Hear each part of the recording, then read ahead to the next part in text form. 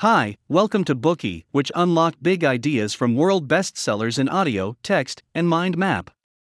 Please download Bookey at Apple Store or Google Play with more features. Get your free mind snack now. Today we will unlock the book, The Red and the Black. The author, Marie-Henri Beyle, is better known by his pen name Stendhal. He was born in 1783 in the city of Grenoble in southeastern France. His mother passed away before he turned 8. After his mother's death, his upbringing was severe. It caused him to develop a gloomy personality. He grew to resent his lawyer father and his strict tutor, a Jesuit priest. Fortunately, his salvation was his grandfather, who was kind and loving towards him. He read voraciously in his grandfather's library.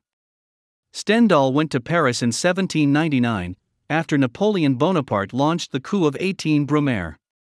In Paris, under his cousin's recommendation, he first joined the army and subsequently worked at the administrative court. He also took part in the Napoleonic Wars as the emperor's messenger.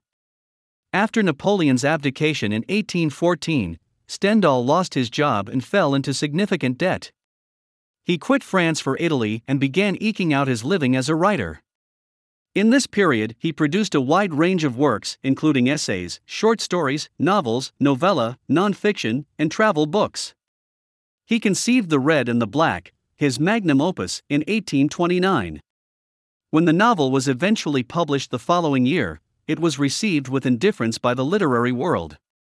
Of the first edition, only 750 copies were printed and sales were sluggish.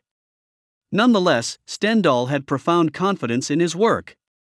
He once predicted that it would be 1880 before people would start to read and accept the novel in 1935 before the public would acknowledge its significance. True to his words, The Red and the Black received acclaim only half a century after its original imprint. Émile Zola, the French realist writer, referred to Stendhal as one of our masters. Leo Tolstoy, the eminent Russian author, praised Stendhal's techniques of psychological description. André Gide, the Nobel laureate, described The Red and the Black as ahead of its time. He commented that it was a novel for 20th century readers. Although he was largely overlooked during his lifetime, thanks to The Red and the Black, Stendhal has subsequently become a renowned literary figure. Over the 2 centuries since its publication, the novel has been globally ranked among many readers' favorite works, especially so among younger readers. What is the appeal of this story? Why has it remained popular for so long? Let us find out together in this Bookey. The novel tracks the life of a young man, determined but of humble origins. The novel's hero wishes for social improvement, upward mobility in a rigid social hierarchy. His endeavors meet a tragic end. It is a testament to Stendhal's skill that his character, Julien, has resonated over the years with many generations of young readers from all around the world. The name Julien has even become synonymous with ambitious people striving for individual success. Furthermore, the novel vividly describes how the social environment of its times corrupted, oppressed, and destroyed young lives. The book reflects the politics and culture of 19th century France, revealing the nuanced relationships between the aristocracy, the clergy, and the bourgeoisie in that era.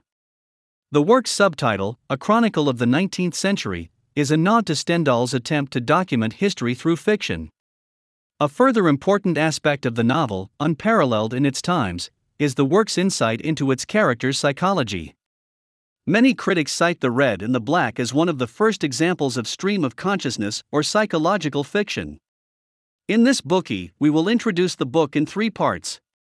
Part 1 will summarize the main plot of the novel. In Part 2, we analyze Julien's character in detail and study the ways Stendhal uses psychological descriptions to elucidate his personal qualities. Finally, Part 3 explores ways the novel reflects on the society of its period. Part 1, The Personal Struggles of Julien Sorel. The Red and the Black consists of 2 books. Book 1 is set in the fictional town of Verrières and the city of Besançon, the historic capital of the Franche-Comté region. Verrières is the birthplace of the novel's protagonist, Julien Sorel. Monsieur Sorel, Julien's father, was formerly a farmer. He later goes into the timber business. Julian is his third child and Monsieur Sorel's least favored, being slender and unsuited to physical labor. For this reason, his family regards him as a burden. While Julian spends his time reading, his poorly educated father believes that reading is a useless activity, a waste of Julian's time. Disapproving of Julian's intellectual pursuits, Monsieur Sorel often beats him, and, unsurprisingly, for Julian, family life is miserable. However, Julian is intelligent and with an aquiline nose and large black eyes, also handsome. Unsurprisingly, this young man has many female admirers. He has another striking attribute, an astonishing memory, and can recite with ease from many books, remembered by heart.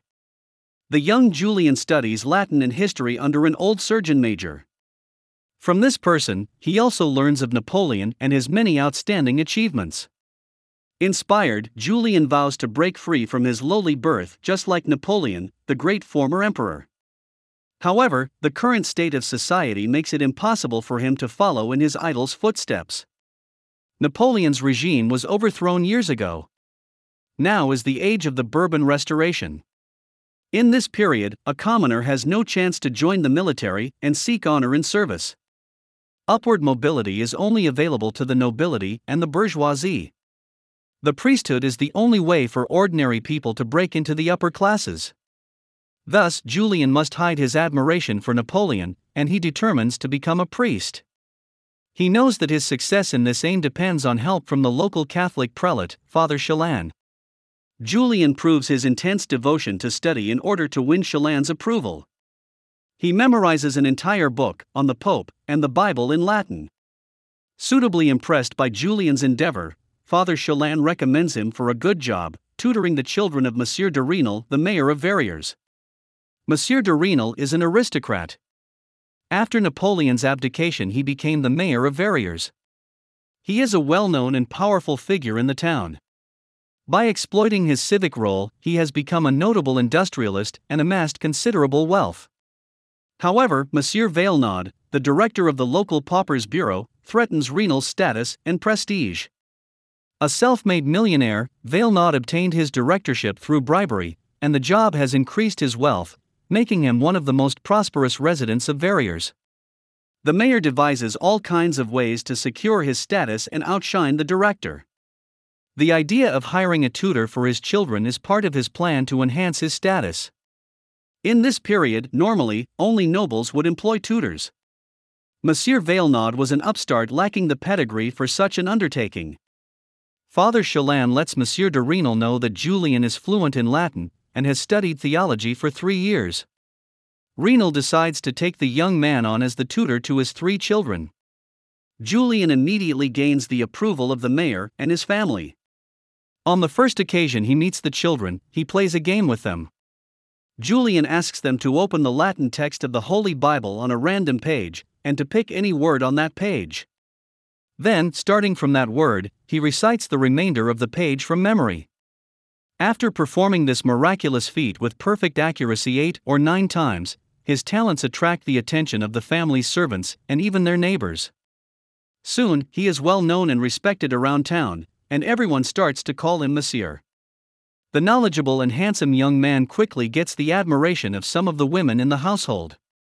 Madame de Renal is fond of him and sympathizes with his financial troubles. She finds his sometimes boorish behavior and ignorance of upper-class etiquette endearing. She sees a noble and humane spirit in the young man and thus devotes special care and attention to him.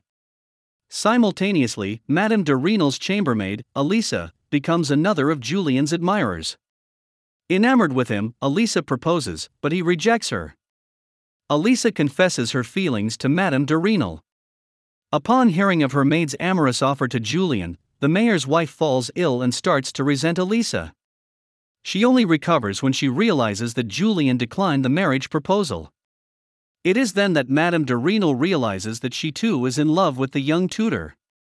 Today we are just sharing limited content.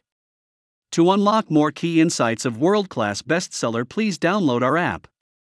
Just search for BOOKEY at Apple Store or Google Play. Get your free mind snack now.